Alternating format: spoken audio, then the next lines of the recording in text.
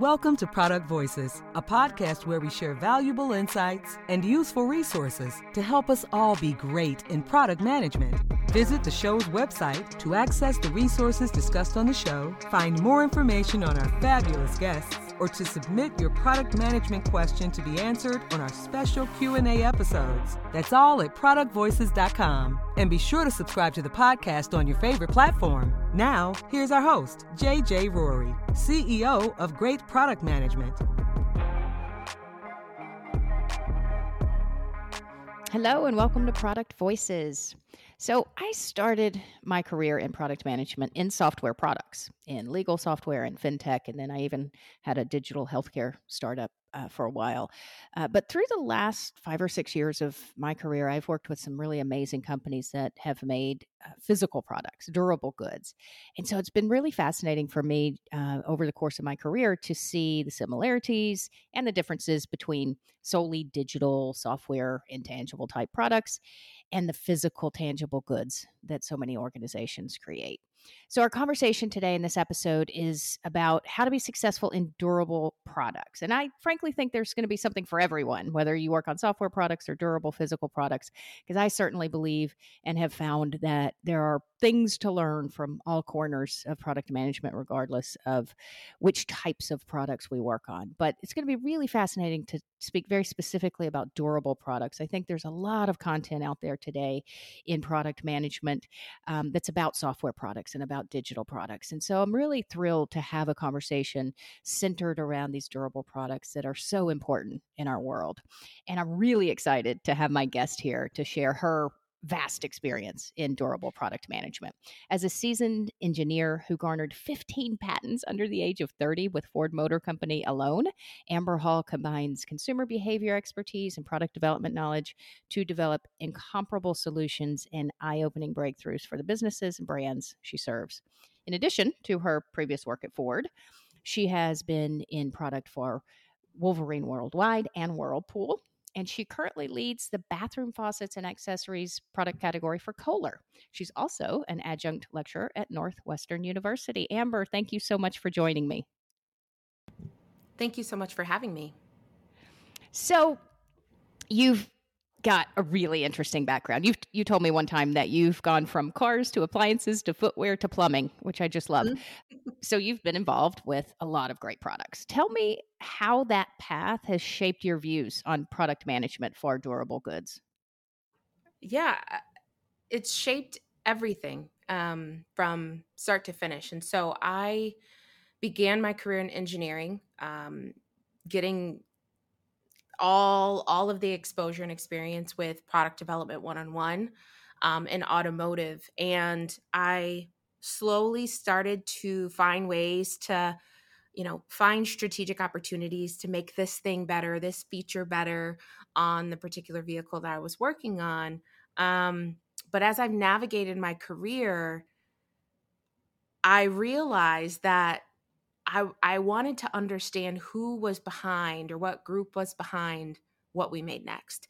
And so I started to put together the pieces of the puzzle to build the competencies and the skills associated with product management. So from innovation to strategy, and then going back to school at Northwestern to get my master's in product management, all of which helped kind of fill in the gaps and experiences that led me to an actual product management role. But what I find fascinating about each one of those experiences is no matter the industry, no matter the application, there are competencies, core competencies and skills that you gain along the way that can be valuable to executing a product management role, but also helps you build an immense amount of empathy when working with a cross-functional team to get the product over the finish line. Yeah, absolutely agree with that. Those core competencies are kind of, as I say, immutable across, immutable across time and certainly across industries. And so I love that. I love that perspective. So, it's interesting. I mentioned as I kind of kicked off the episode that there's a lot of content and a lot of focus on software product management, and frankly, I see a lot of folks who reach out to me or who that are in the community looking to get into product management, and most of those folks, I won't say all of them, but most of those folks are interested in getting into software product management, or product manager roles specifically for tech top type of products. Tell us a little bit about why you think someone should consider getting into the durable spaces instead of tech product management. For sure. Well, first, I think it's important to acknowledge that tech as a space is incredibly vast, and so Correct. Yeah. the the statement I often hear is, "How do I break into tech?" And I'm like, "What kind of tech?" Yes, exactly. There's fintech, there's med tech, there's all sorts of tech. But I think my point of view is we as humans exist in a physical 3D body that exists in a 3D world. And for the most part, the things that we interact with every single day have some physical element to them, if not are an actual physical product. Even most of the software that is created by way of tech companies often exist on some sort of physical embodiment of to deliver that software, right? And so I think the short answer is we as humans live in a physical world, and so there is literally all sorts of manufacturing industries where physical product is created every single day that needs product managers. And sometimes the title isn't always as official as product manager, but in other instances it is. And so there's so much opportunity for that. I think the other thing that I think sometimes people don't necessarily realize is the intersection of the two continues to drive our world forward. If you really think about it, take a step back. The computer you're using, the phone you're using, whatever you're using that has software on it has a physical element to it, and in many cases vice versa. The car you drive or that sort of thing. The technology is often woven into every element, with the exception of maybe I was actually thinking about this the other day, maybe furniture or something like that. But I think there's even in that space, there's emerging technologies all the time. And so I think the application is totally vast, but the competencies are relevant no matter the application. And so thinking about it in that way, hopefully should provide perspective, but also create longevity for anyone's career long term. Yeah, I just absolutely love that perspective and could not agree more. I think if folks trying to get into product and get into tech, as you say, which is so funny that you say that because it is so true. You really have to nail down where you want to go. But if they open their mind a little bit more, they would realize that, like you said, the world around us is full of products and physical products, Mm-hmm. and many of those physical products have some digital component. So I think there's just such a vast opportunity for product management to become more of the norm in all kinds of companies, right? And so again, Definitely. yeah. And so while certainly the FANG companies and the digital software companies of the world get a lot of visibility in the product world, it's the physical products that really make the world go round, if you will. And I think no real history buff, but I think P&G and kind of consumables was really the first product management concept, Totally. way back in the day. And so the truth is, a lot of the kind of concepts and methodologies, if you will, that are now employed and really thought of as software product development tools, design thinking and mock-ups Yep. and all of those things. I started with real products, with physical products.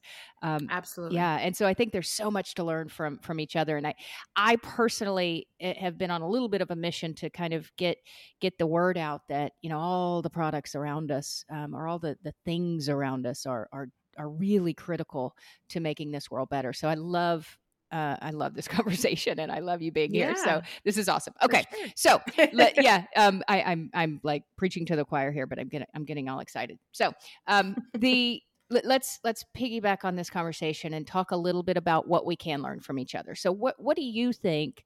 Some more things that the tech space can learn from those who make physical products, and then maybe vice versa. Yeah. So I think one of the probably more obvious elements that, something that the tech world I think does really, really well that manufacturing industries or, physical product industries struggle with is speed. And so tech often by definition is moving with speed, being agile. That's a word that gets thrown around a lot in the tech space. And the bias for speed, the bias for innovation, I think those are all frameworks and ideologies that many manufacturing organizations are doing. They want to adopt. They want to embed as their culture, but it's a mindset shift. You're talking about many of these industries. It takes years to get a product from idea or problem to solve to actual launch and market versus the tech space is days, weeks, months, right? I mean, the scale is just so different. And so I think in the physical world, we continue to look to tech, if you will, to inspire us to have more of a bias for speed. I think on the flip side, though, there's a lot of rigor and discipline and structure that often comes with manufacturing because there are elements that you experience in different ways. So a good example is safety, right? So in the physical world, when you think about safety for products, you're literally thinking about the physical harm to a person, an occupant, the person driving the car. You don't want the baby to be able to open the laundry room, the washer, right, or dryer, and get in and be able to start a cycle. Those would be bad things for those industries. On the tech side of the world, safety is often in the context of like personal information and data privacy. So they're the same, but totally different. And the rigor around each of those looks different. But I think there's something about the physical space that I think there's things that can be learned from those spaces that I think can translate into physical or into tech. And I think more than anything is you see the intersection of products. I mean, there are products in my product line that are connected. One of which got a CES award at the beginning of the year. We as you see the intersection of both in the same package for consumers, that's really where both really have to blend, and leveraging the best of both is where great product happens. And so I think oftentimes companies that have a tech first approach sometimes maybe miss on some of the things that a physical durables company might get right on the first try, and there are things that a durables good company might miss on the if they try to deliver tech. And we see that with a lot of examples. When Tesla launched their first car, one of the things no one will very few people are critical about the software behind Tesla and the interface. It's beautiful, it does a lot of cool things.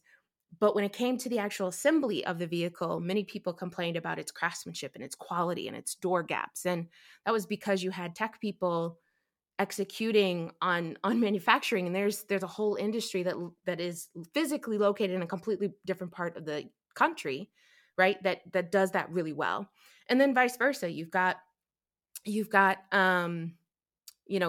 physical companies trying to create software for the very first time. Like I remember being at Ford and them creating their first digital human machine interface. And, there was a partnership with Microsoft and people didn't love it, right? There are so many examples on both sides where it's like the competencies of each really complement one another really well. And I think the secret sauce for anybody is seeing that opportunity and stepping right into it, because there are so many examples like that in our history where in either case products have launched and maybe they didn't hit the mark because we didn't have all the right competencies to really bring the best product to market. So that's just, I think from my perspective, I think the ways in which we can learn from one another. And I think partnerships in general can really be really helpful. I think a lot of companies want to do it all. But I think the smart companies, the one that are going to have sustainable growth long term, know how to strategically partner, and get the right people in the room to help facilitate a meaningful conversation on product development and management. Totally agree. And it's really interesting. I've seen And I don't know if you would agree with this or not, but in product folks who have been or started in, I'll say more of a waterfall type of, uh, and I use that a little bit loose because Mm-hmm. it isn't necessarily about the process, but it's about the rigor, as you said, and the building of physical products has more rigor. There's more business risk, and that de-risking process is a little bit more diligent in physical goods.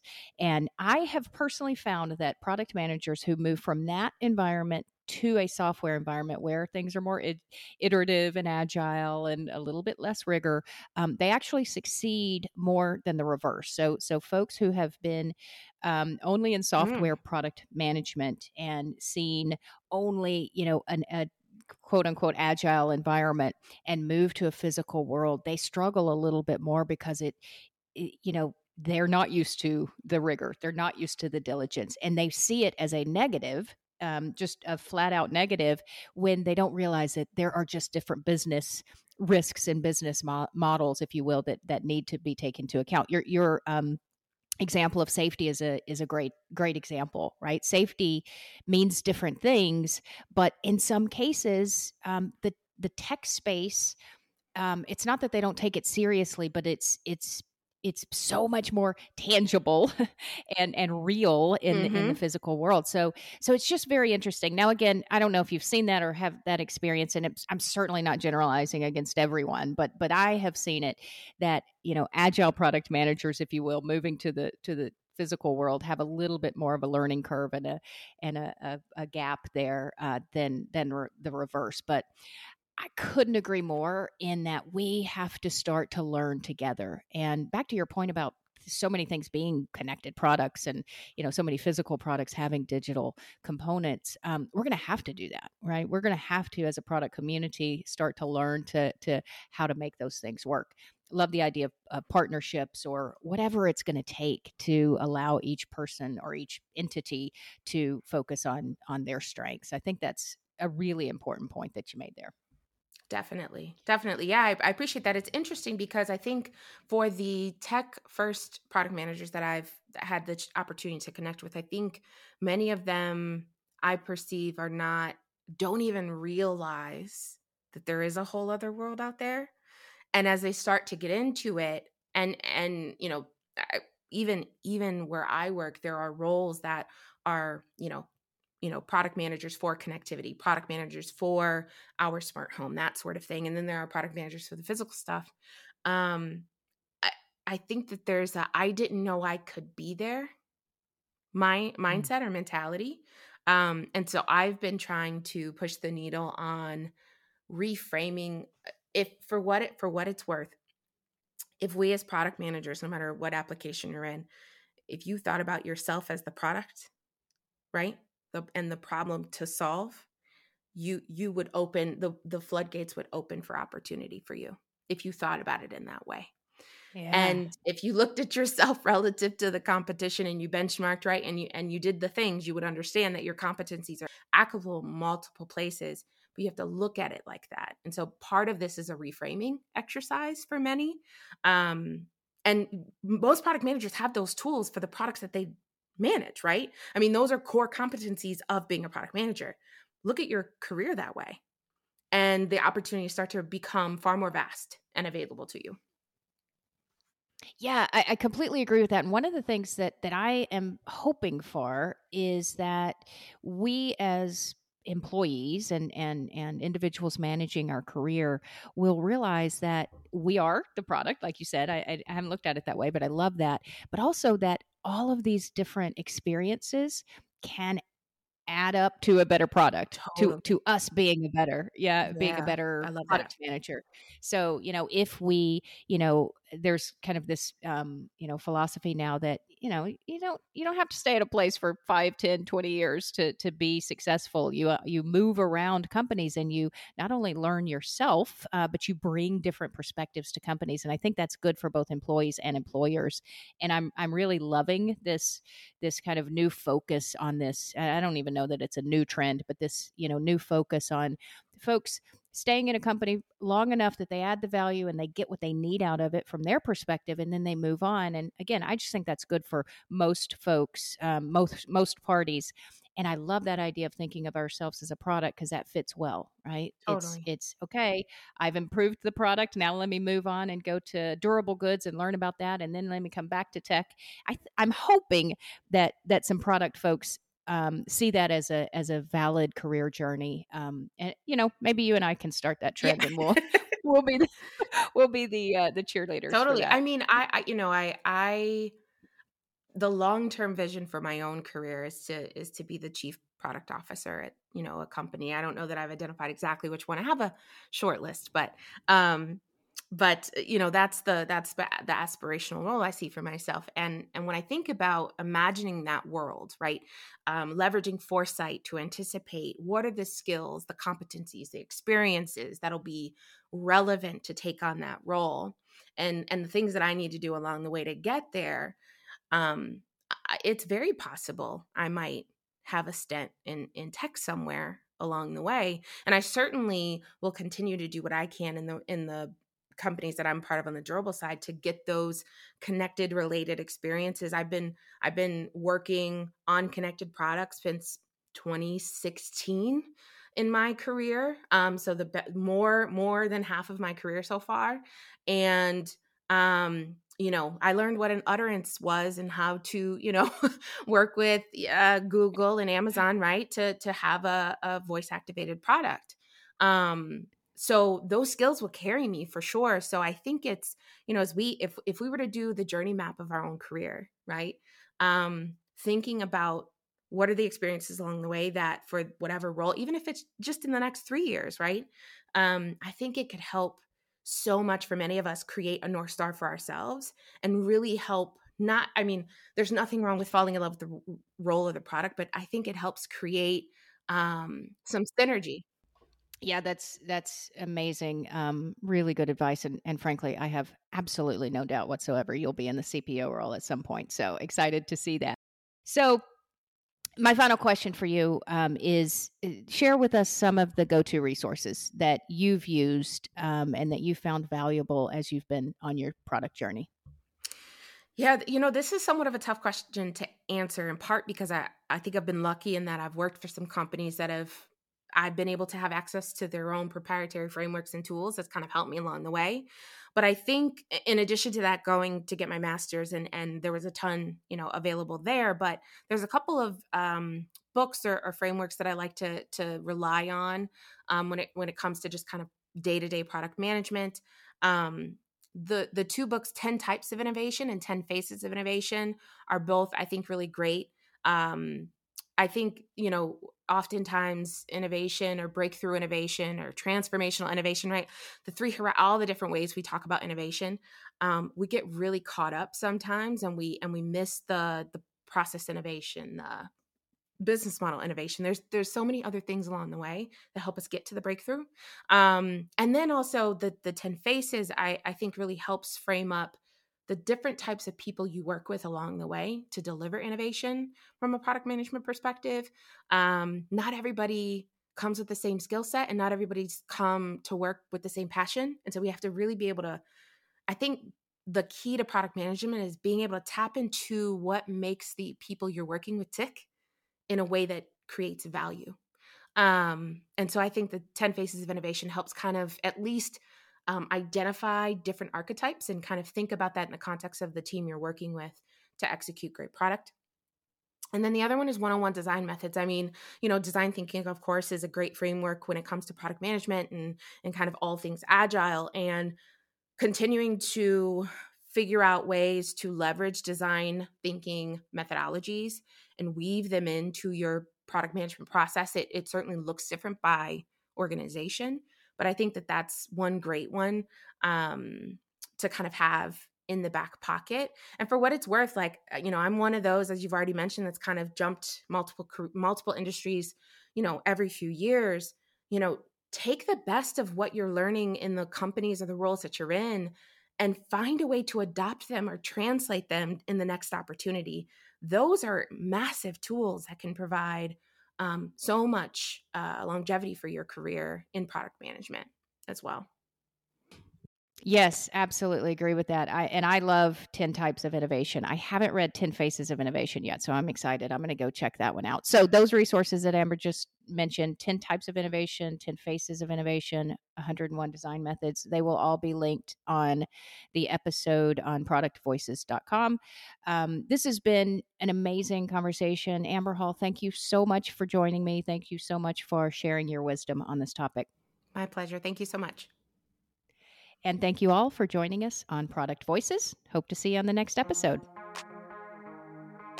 Thank you for listening to Product Voices, hosted by JJ Rory. To find more information on our guests, resources discussed during the episode, or to submit a question for our Q&A episodes, visit the show's website, productvoices.com, and be sure to subscribe to the podcast on your favorite platform.